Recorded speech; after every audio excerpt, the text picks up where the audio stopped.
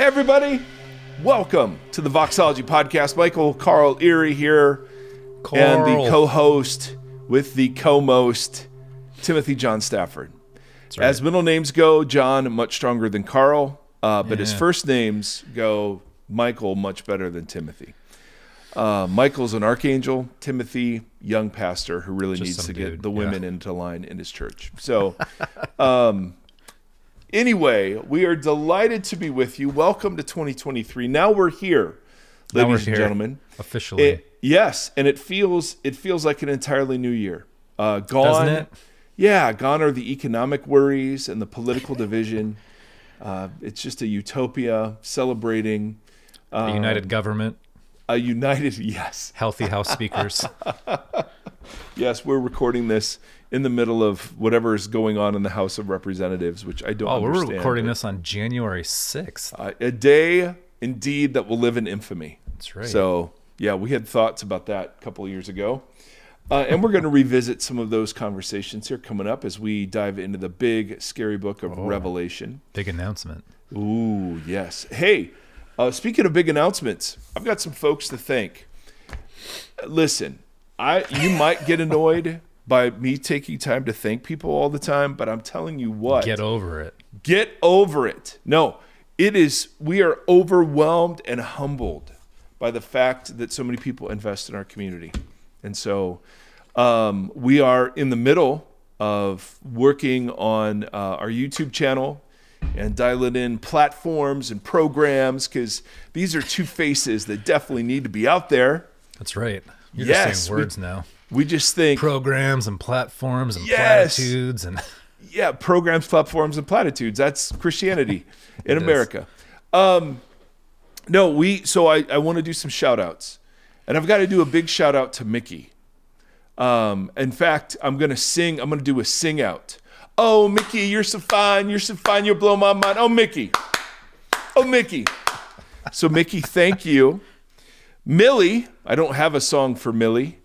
But it's just ever since Millie Bobby Brown kind of hit the highlight, Millie is like a rad name. Maybe before that, but I didn't know many Millies before that. John, solid name, as we've already commented, makes a great middle name. Yeah. Jessica. Lots of books in the Bible named after it. Yes, Jessica. No books in the Bible named after Jessica, but we want to say thank you to Jessica. Matthew, there's a book of the Bible for you. Thank you, Matthew. Maybe a tax collector, maybe not. We're not sure of his occupation, but hey, why not? Somebody wrote as their Patreon name, Casey Screams Back. So I just want to say, Casey Screams Back, thank you. Yeah. Casey! Mike is screaming back at you. Yes, I am Mike Screams Back at Casey Screams Back. I want to thank Matt, the abbreviated form of Matthew, of course. Tabor, which is a great first name and a great last name. I know people with both.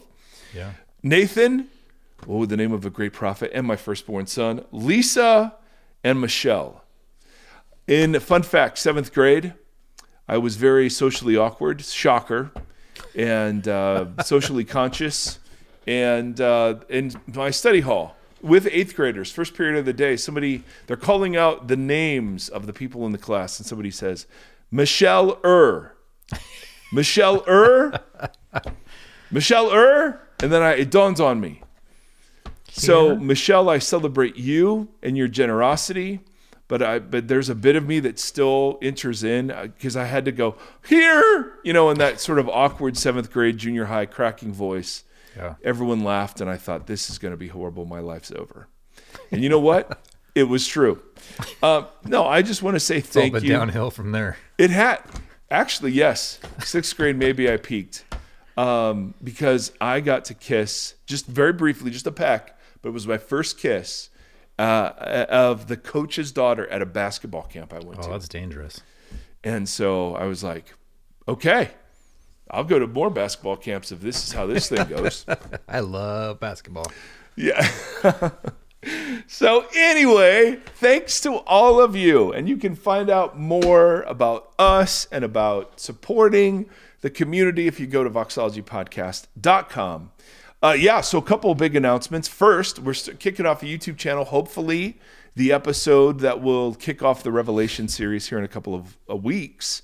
Oh, boy. We are going to do a Revelation series. I did a Revelation series for our church in Tennessee, but the podcast form of a Revelation series is going to be much different because we want to take particular angles, and we can explore some things that we didn't really get a chance to talk much about in the church. And just the idea of a church conversation and a podcast conversation, the different sets of assumptions in each sort of venue. So, and we particularly want to look at Revelation and undercut the way that it's employed to support Christian nationalism, among other evils in American culture. And so that book has been hijacked and held in captivity to one particular interpretation. And we want to just say, boy, not only is that interpretation harmful, it's really not even what the book's saying itself. We're stealing it back. We are metaphorically going to the capital of the book of Revelation and stopping the steal. So, ladies and gentlemen, so there is a YouTube channel coming. There is a Revelation series coming. And anyway, I mean, just big things are afoot at the Circle K. Do you know that reference? I Timothy? got you. Of course you do. Excuse me, miss. Do you know when the Mongols ruled China? Timothy is, if you ever want to match wits with Timothy John Stafford, just start a movie quote train and see how far it goes. There are deeply held, deeply memorized. I don't know much about, I don't know that he has the Bible hidden in his heart, but he has lots of movie quotes hidden in his heart, and whatever judgment you want to make, that's fine. Today we have an interview for you. What? I know. We you know what's fun? We get to meet cool people and read cool books, and then get to meet those people. I was trying to think of when you asked her in the interview about when, like the celebrity culture thing, when you realized it. Yeah, when she realized the dark side of celebrity. I was trying to think. I was like, when did I? And was it just? Because I worked at the Christian bookstore, which you've talked about before, where the parents would come in, they're like, "Hey, my son likes Smashing Pumpkins. Yeah. What can you give me that's godly?" And I was like, ugh, none of this Right. is as good as Smashing Pumpkins. That's Just get fair. him that. But I was trying to think, is it Kirk Cameron for my age group? Like Kirk Cameron going from Growing Pains and kind of being the renegade kid that we all liked and looked up to on TV, and then he all of a sudden was like this crazy Christian celebrity, and there was a weird pivot. I don't know. Do you have one? I was trying to think of where that moment happened. Yeah. So we're interviewing someone named Caitlin Beatty, who is in the Christian publishing industry, worked at Christianity Today for 10 years. She wrote a book called Celebrities for Jesus: How Personas, Platforms, and Profits Are Hurting the Church. And which, we would all go yes and amen. And but she's a really interesting take, because she's kind of in the middle of the institutions that are facilitating this and benefiting from this. And so she does a great job sort of explaining how she processes some of that.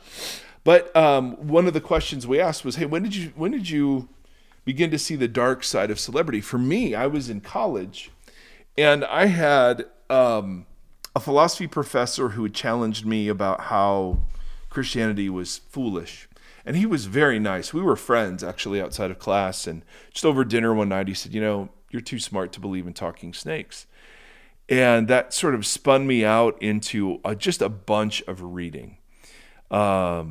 And I discovered that's what I love to do. I just love to read about this and think about these things and whatever.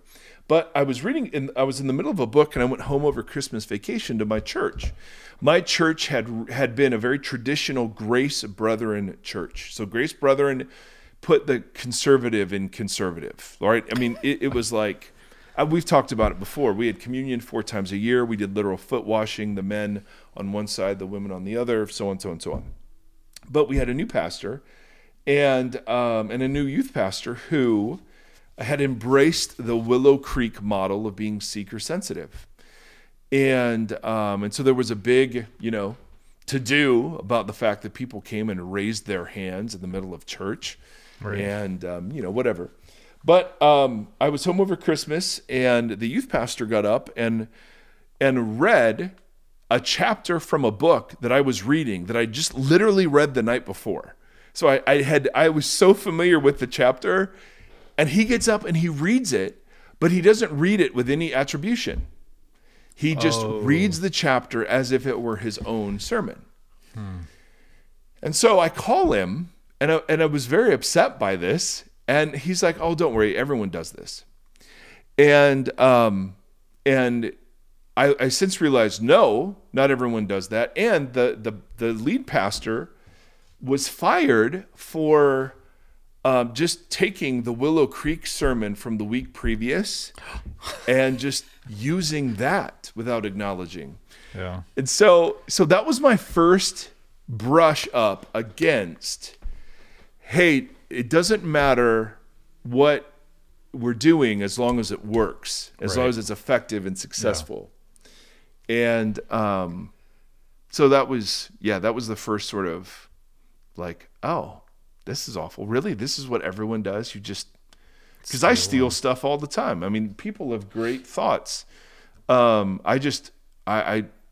try not to pass them off as my own. And I think if you know me, you know. Yeah. You know they're not mine. All right.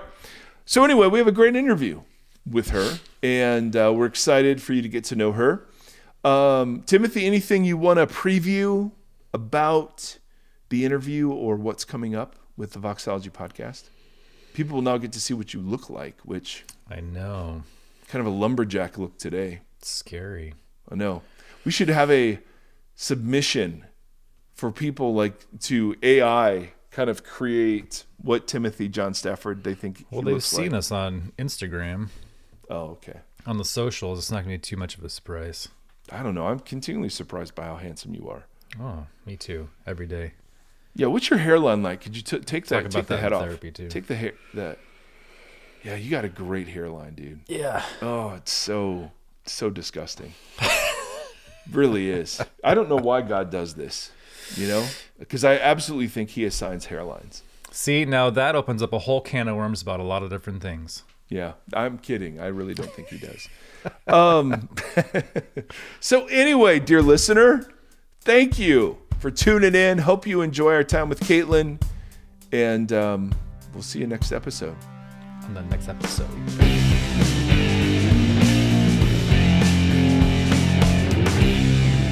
Hey everybody, welcome to the Voxology podcast. We're so glad today to be joined by our brand new friend, Caitlin Beatty, who has written a book, Celebrities for Jesus, How Personas, Platforms, and Prophets Are Hurting the Church. When we saw that subtitle, it was like, yes, someone to speak in our language. Caitlin, hello. Thank you so much for joining us. Hello. Thanks so much for having me. Absolutely. Would you tell us just a little bit about yourself? What are you doing now? What do you currently do for work and hobbies? And then tell us just a little bit about the inherited culture, faith culture that you were raised in. As sort of a backdrop for our convo. Mm-hmm. Well, I immediately realized I have no hobbies. I'm a boring person. No. But for work, I work full-time as the editorial director of Brazos Press, which is part of Baker Publishing Group based in Grand Rapids, Michigan. But I work remotely from New York City. So I've lived in New York for a little over 4 years. Wow. And mostly love it and sometimes hate it. But I think that's pretty par for the course. Yeah. Hobbies, I enjoy cooking. I enjoy crossword puzzles. I sound like a really boring person right now. No. I do enjoy karaoke, but that has not happened since before the pandemic for natural. Oh, all right. So we're overdue for some karaoke. Yes. Can I interrupt you? Yeah. What is your go-to karaoke song? I mean, is there like a specialty that you have particularly dialed in? I think. Mike, you have opened up a rabbit trail. I'm in. We are so in for this. Well, I have a list on my phone because I find it helpful when you're sitting at the karaoke place. Like, okay, what are my songs? Yeah.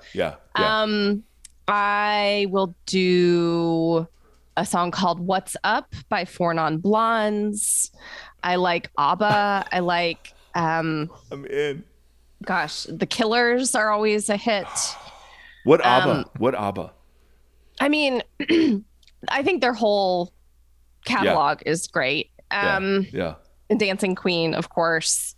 Solid entry. The key is to find a song that is in your range, because sometimes you have these big aspirations and then you get up and you're like, wow, I can never hit those high notes and I sound terrible. That's fair. That's fair.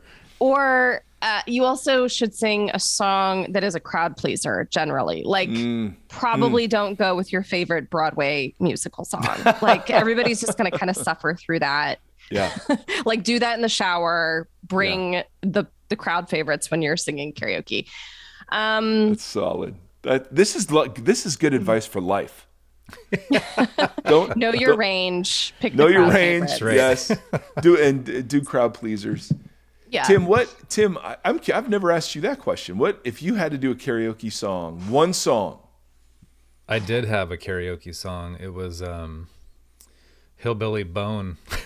Well, there's a crowd pleaser.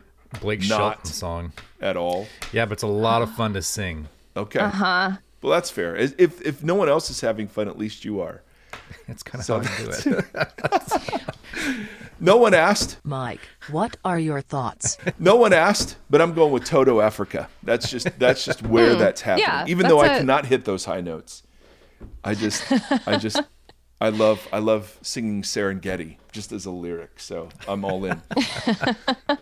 Well, on Blake Shelton, I will say I don't usually listen to pop country music, but those country songs have amazing hooks. They really and just do. Just incredible earworms. So there's a song called Need You Now that's a really fun duet. Are you familiar with this song? Mm-hmm. With Antebellum. Right. Lady A. Right. That's a really, really fun karaoke duet that is about being sad and drunk late at night and texting your ex. Ooh. That everybody as loves. far as country songs go, there's a whole truckload of those. Yeah. So Yes. Is there a reason why you have refrained since the pandemic? I mean, obviously the pandemic was reason enough. But then is there a reason? And again, if this is too personal, I understand. We can talk about the book. But I want to explore this rabbit hole.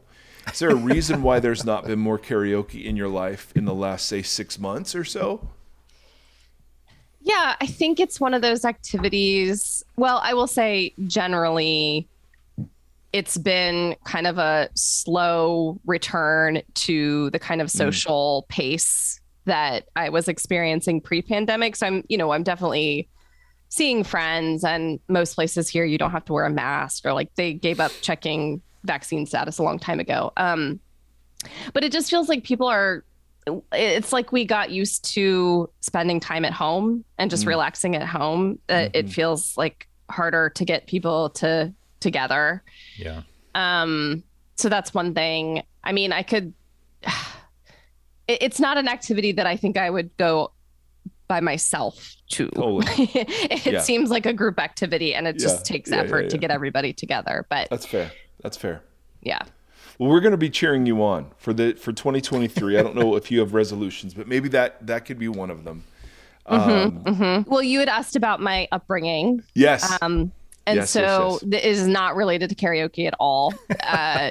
It's not like I grew up in a karaoke household, but I did grow up in an evangelical household in Dayton, Ohio. I grew up in a United Methodist church that my parents still attend today, that at the time that I was a young teenager and came to Christ at age 13 was definitely seeker friendly. It was, I would say it was a mega church hopeful. I don't know that we ever officially got to mega church status, but experienced a lot of growth in a short period of time.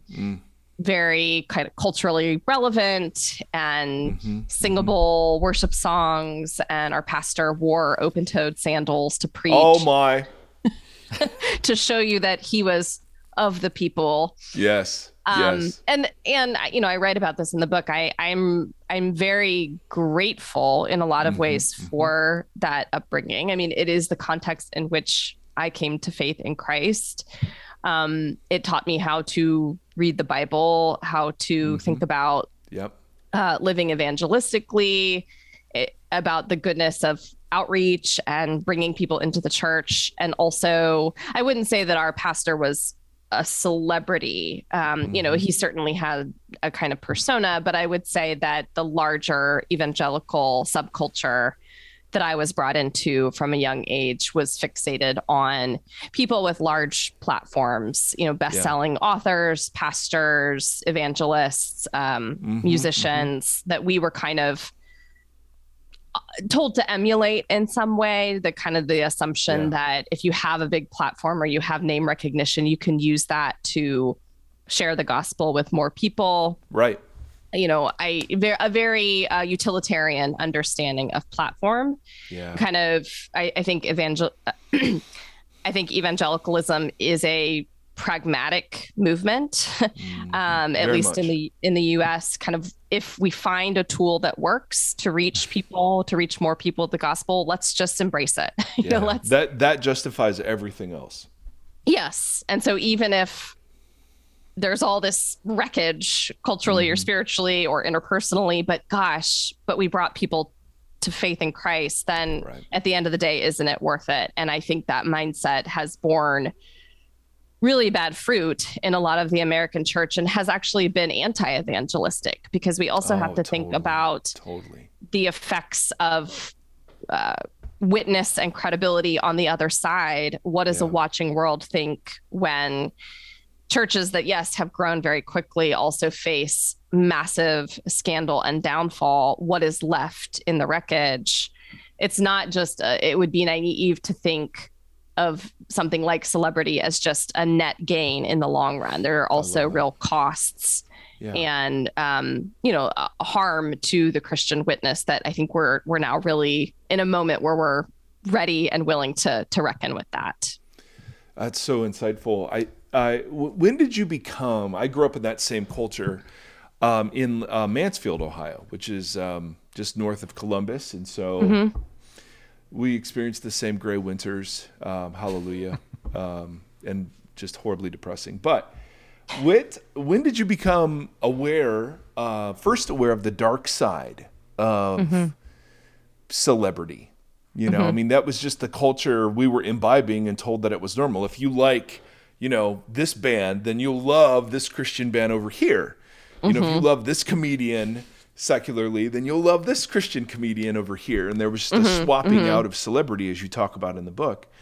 When did you first become aware of the dark side of that?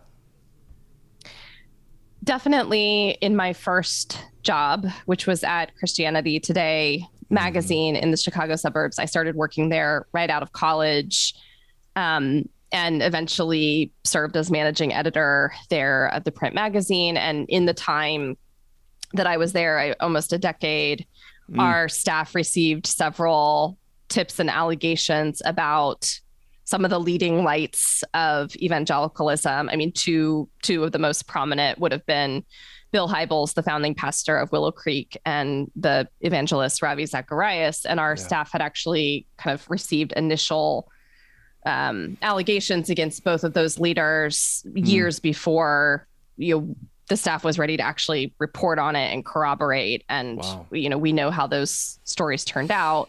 Yeah. And so with both of those stories in particular, you had a dynamic where it was easy for us from kind of far away to think that we knew these men, that we could kind of vouch for their character or integrity.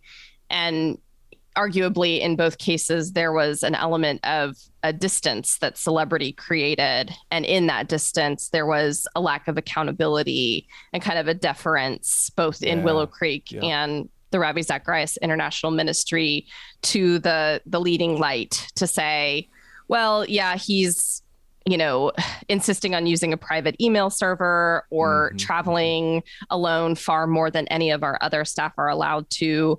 But they're our founder and we love them, right? Or we admire them, and we know that their celebrity status is tied up with our own organization's success and stability. And so we're reticent to ask really hard questions, until it's too late. Yeah. So yeah, I know, most Christian leaders would say, of course, I welcome accountability. Of course, I want people around me to be able to ask hard questions and to point out my blind spots. But when you reach a certain level of celebrity status, it can be easy to evade those hard questions. Totally.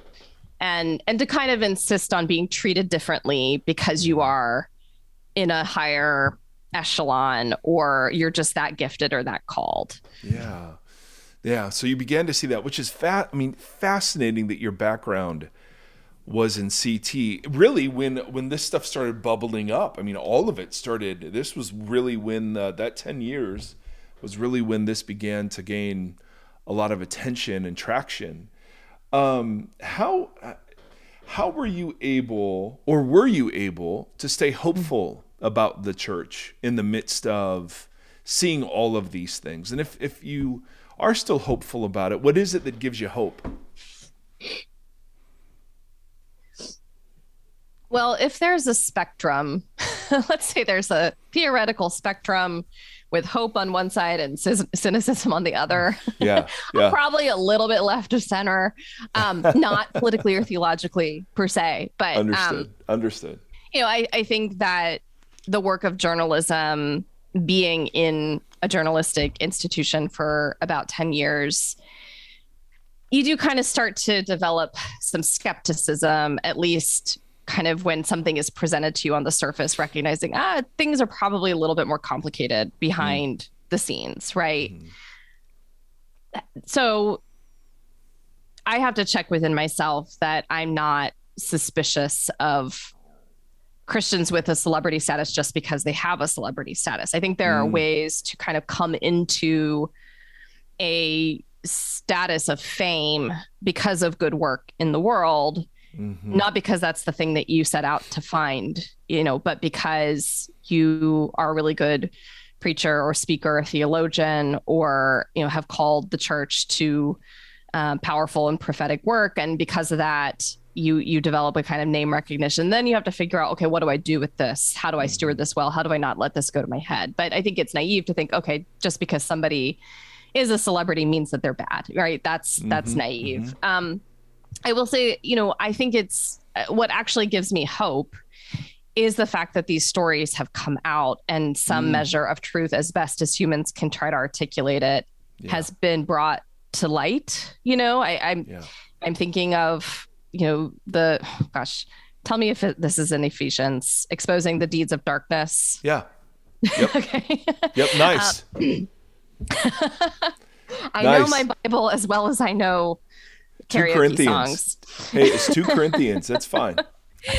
That we are told not to hide the truth, but to bring deeds of darkness out into the light. And I think God can use that to draw us into a healthier church. And maybe it looks smaller and humbler or not as impressive or flashy, but I'm so ultimately grateful that we're having these conversations because we're, I think, in a time where a lot is being stripped out and away in the American church. And what I am hopeful for is actually on the other side of this, whenever this time of reckoning and revealing is over, we can start to create a community centered on Jesus that is more grounded, loving, humble, generous, that looks more like the person of Christ than what we have maybe inherited over time. Awesome.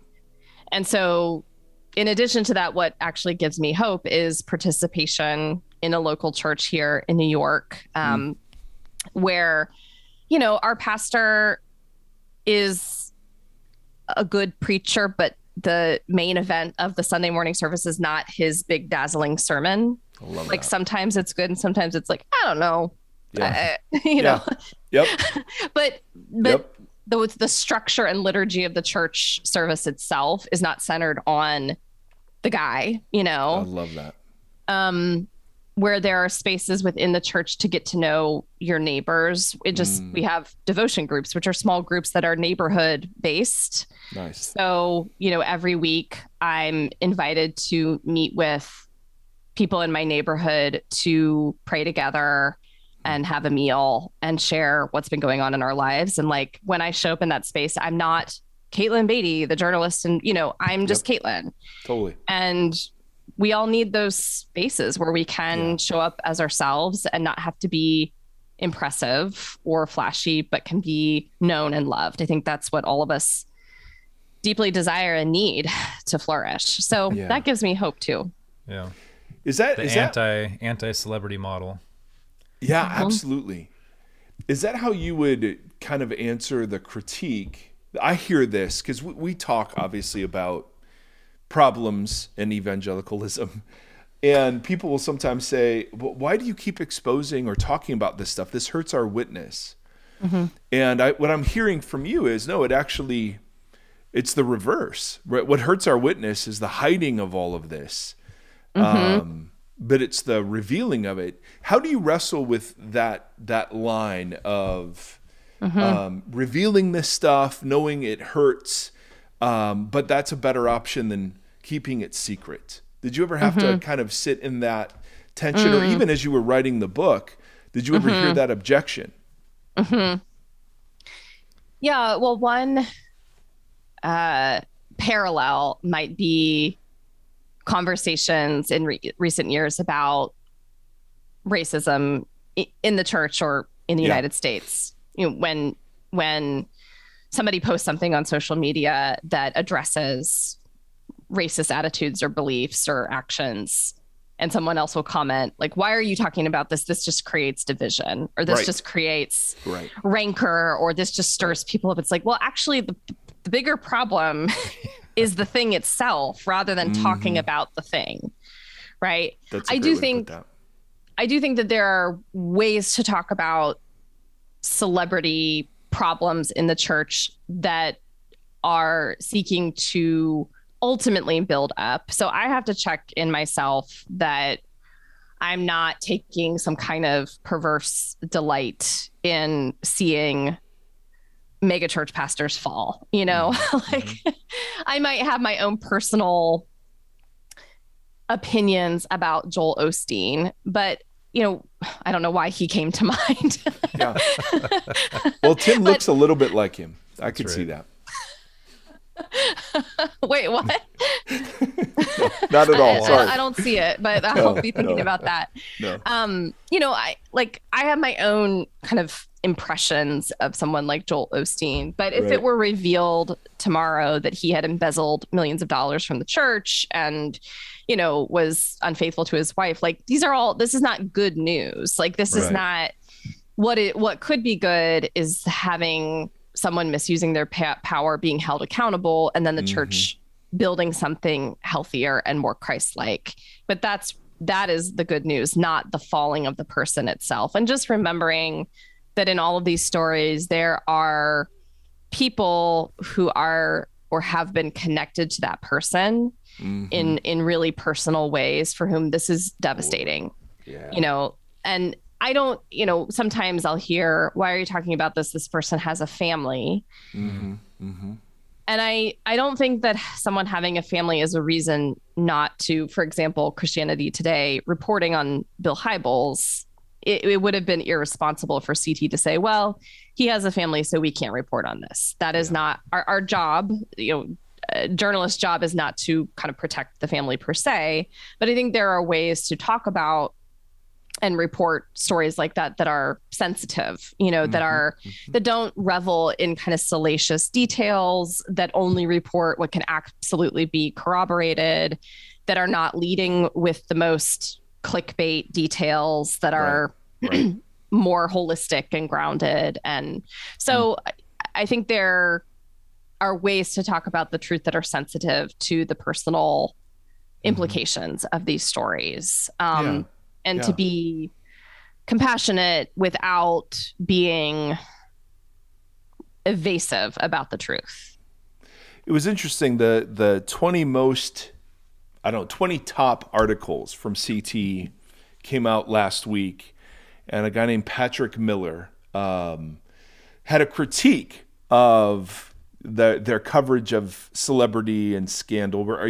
Did you follow this at all, or were you aware of this? I didn't see it. I wouldn't be surprised if some of the top read stories from CT of the past year happen to involve celebrity pastors or leaders. Yeah, it was like 11 out of the 20, or he even said it was 15. Depending on how you define it. But his point was, he asked the question, well, is CT destroying the church? Because they're profiting, off of these scandalous sort of details, and where are the articles about the faithful church that your parents attend in Dayton, Ohio, and so on, so on, so on. And I can hear the beginnings of a response to that, kind of thinking in your previous answers. But it was interesting to us to kind of been in that conversation last week, and to have you here. How do you, as a journalist, how would you sort of position the role of the consumer versus the role of the institution in the coverage of these sorts of things? If I had to guess, I would guess that you were about to say something like this, which is that this list of the top read articles from CT of the last year in large part reflect the interests of readers. Yes. As much as, if not more than, the editorial decision-making and discretion of the people at CT. That's much better said. Thank you. Like, yes. Why don't you ask the questions of yourself, and we'll just sing softly in the background. Sorry. Because my second song is "Hungry Like the Wolf" by Duran Duran. I'm just throwing that out there. Yeah. I just had another song come to me. "Take on Me" by a-ha. Oh, solid. That's a crowd the fact pleaser. that you just went like this is like, that is the spirit that you want to exactly invoke. There you go. You want people to be like, yes, when they realize you're singing that song. So That's good. We, to its credit, CT does report on local churches just doing good, lovely things around the world. I mean, that is part of their editorial mission, is not just to call out the bad actors, but to say, like, look at how Jesus is showing up in these places. The reality is that those stories never do as well. Right. Totally. They just never do as well as the stories involving a person of prominence involved in some kind of scandal. That is what captures our attention, especially on the internet. I think some of this implicates how we give of our attention. That's good. Like, if I'm more interested in what's happening at this church or with this pastor over here, this is a community I've never been a part of. I've never, met the person.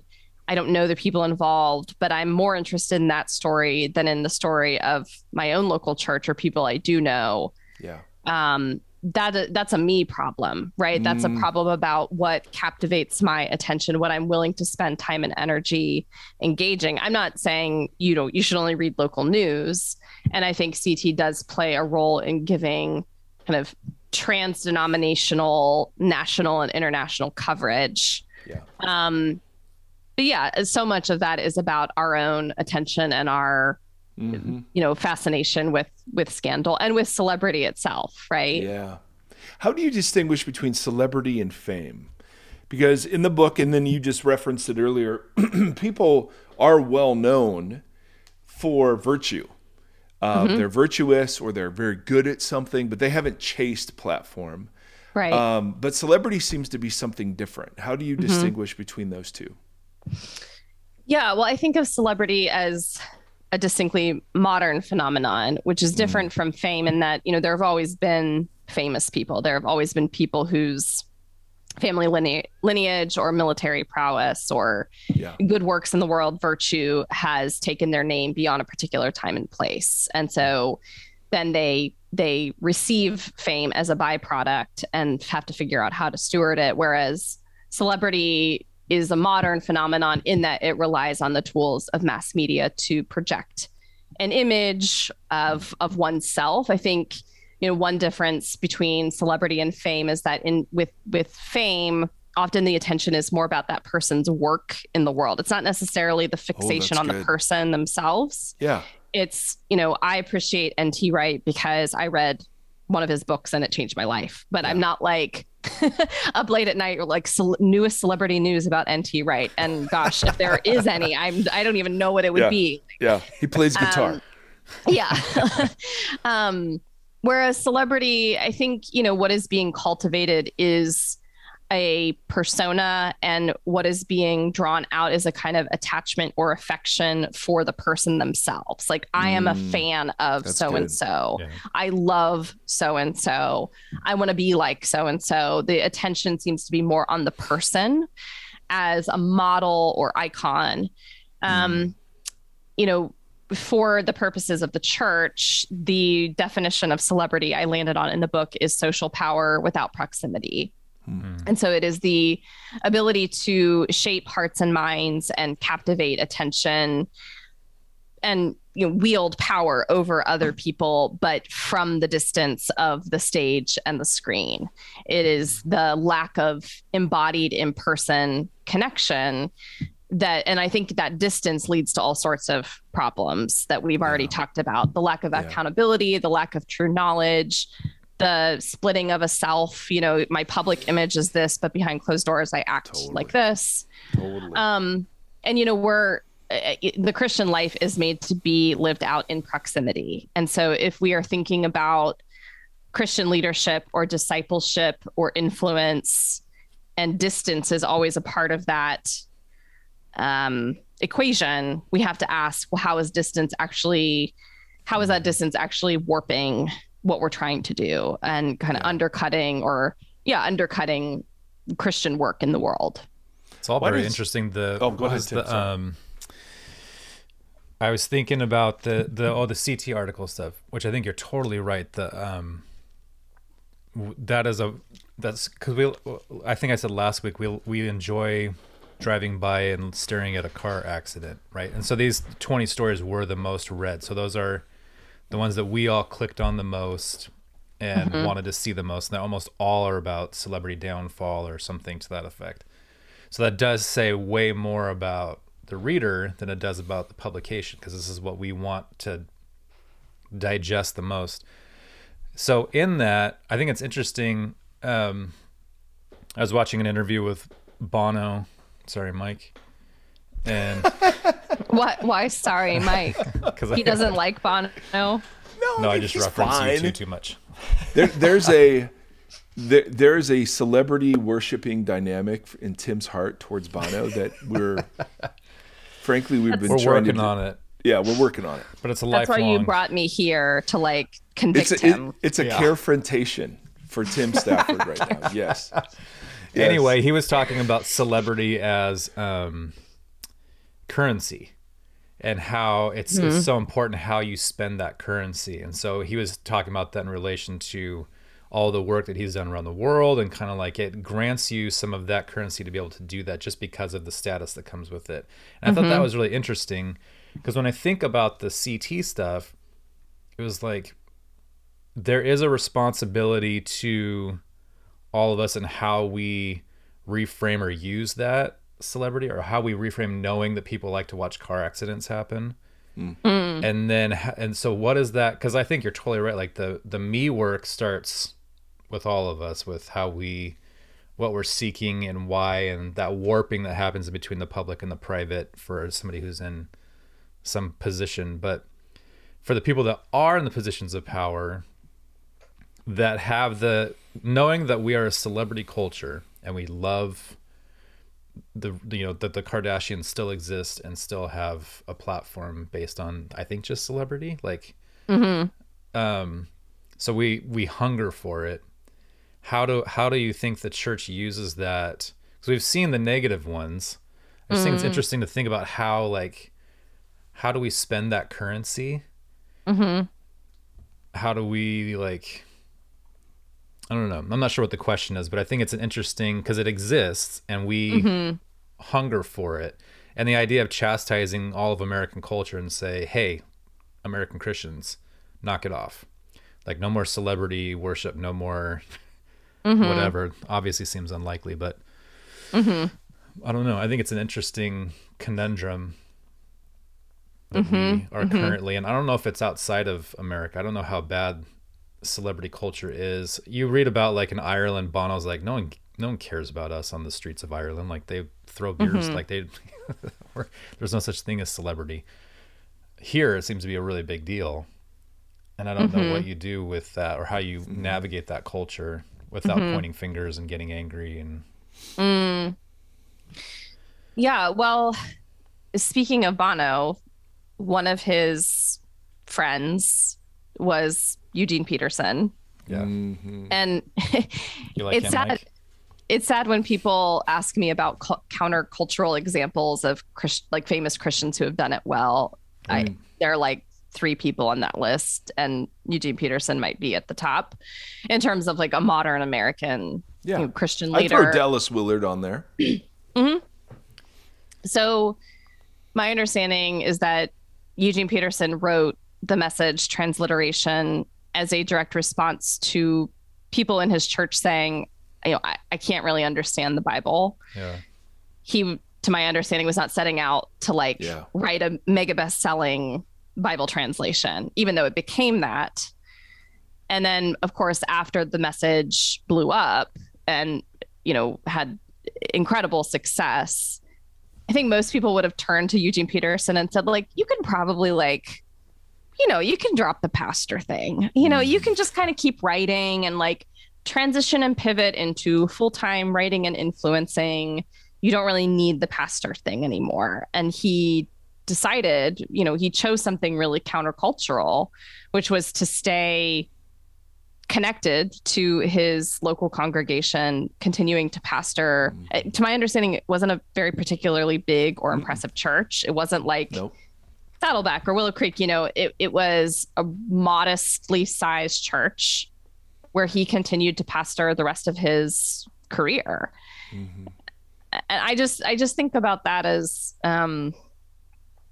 when the world, including a lot of the church, would have said, like, go higher. He chose something lower and grounded and more proximate, even though the Message continued to sell very well and he could be friends with people like Bono. So it wasn't like I'm going to become a Luddite and go off the grid and disappear into a cave, but something about staying connected to people in his church, I think, is part of the key when I think about like a quote unquote solution to this. Staying connected to people as a shepherd and not as just the expert or the best-selling author or, somebody who's friends with Bono, which, gosh, if I became friends with Bono, I'd be telling everybody about that on social media all the time and become so obnoxious about it. Yeah. No kidding. Is there something in evangelical culture that is particularly, I don't know, attracted to the celebrity culture, or it somehow facilitates it? I know you spent some time on there have been Christian celebrities before the modern era. But is there something, you say that it's a feature, not a bug? And so I'd love just to hear your thoughts on what is it about evangelical culture that sort of facilitates this sort of dynamic. Thinking back to the church that I grew up in, I mean, I of course, I knew that it was a United Methodist church, but in terms of our life together, what was more defining for me as a young teenager growing up in that church was that I knew I was part of this broad interdenominational evangelical movement. And I knew that because of the music I listened to and the books that I read and the conferences I went to.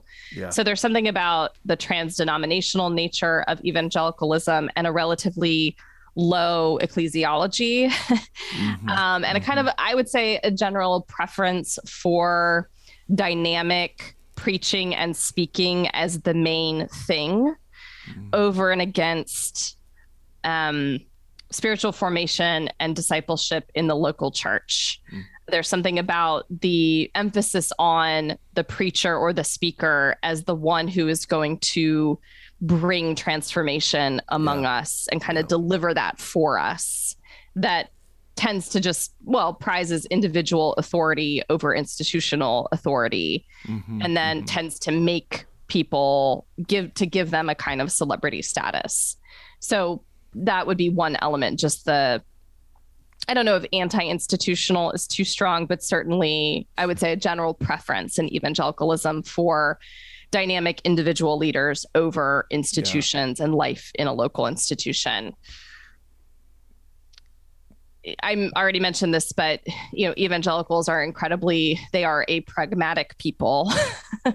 and especially with the use of mass media. I talk in the book about Billy Graham and Dwight L. Moody and Billy Sunday, and kind of these very dynamic preachers and evangelists who were quite, who kind of happily embraced mass media and spectacle to draw a crowd. It kind of, again, whatever works to draw a crowd is good for us and what we're trying to do. Yep.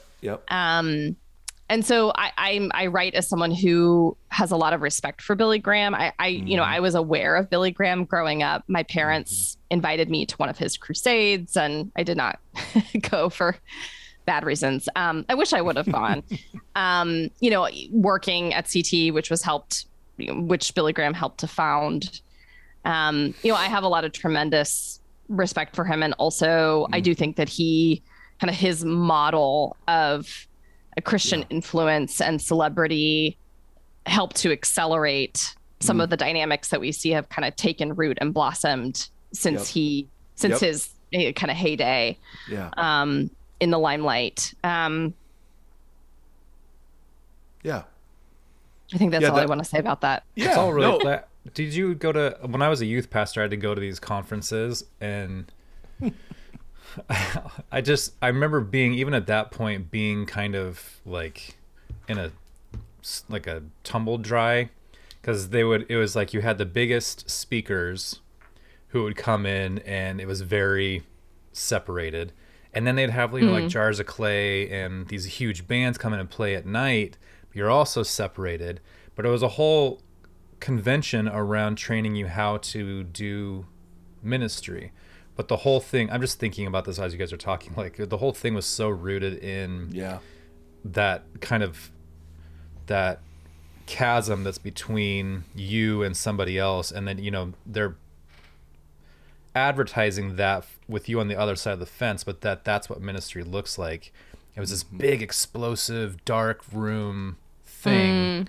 And that's how a whole generation of people, and I don't know how, I'm sure it was similar or different in previous or now, but that was 20 years ago or whatever, and now those people are all the pastors to a certain extent, are becoming the pastors. But this is the way that they were kind of cultivated and taught, was like, this is explosive, this is big, the bigger you do it. And now we're seeing that in the churches, and the next generation is like, I don't think I really care about your smoking lights. But we were all kind of trained, like, this is how you do it, like Jars of Clay will be in their green room until they come out.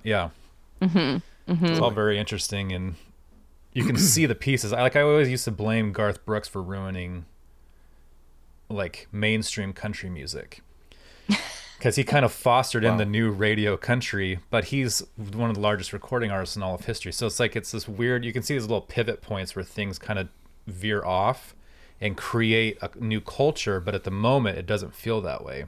At the moment it feels fresh and kind of exciting, but then you watch that line go off for 10, 15, 20 years, and you're like, oh man, we're in the weeds. And maybe going back to the difference between kind of leaders and consumers and who's more implicated, mega churches, the mega church model, and the kind of the smoke and lights model of both churches and Christian conferences, I mean, they do generally work. Totally. Like, there's a reason people keep doing the thing, is that they have a bottom line, or they have seats to fill, and they think, well, what's going to draw thousands of teenagers from around the country, or young adults?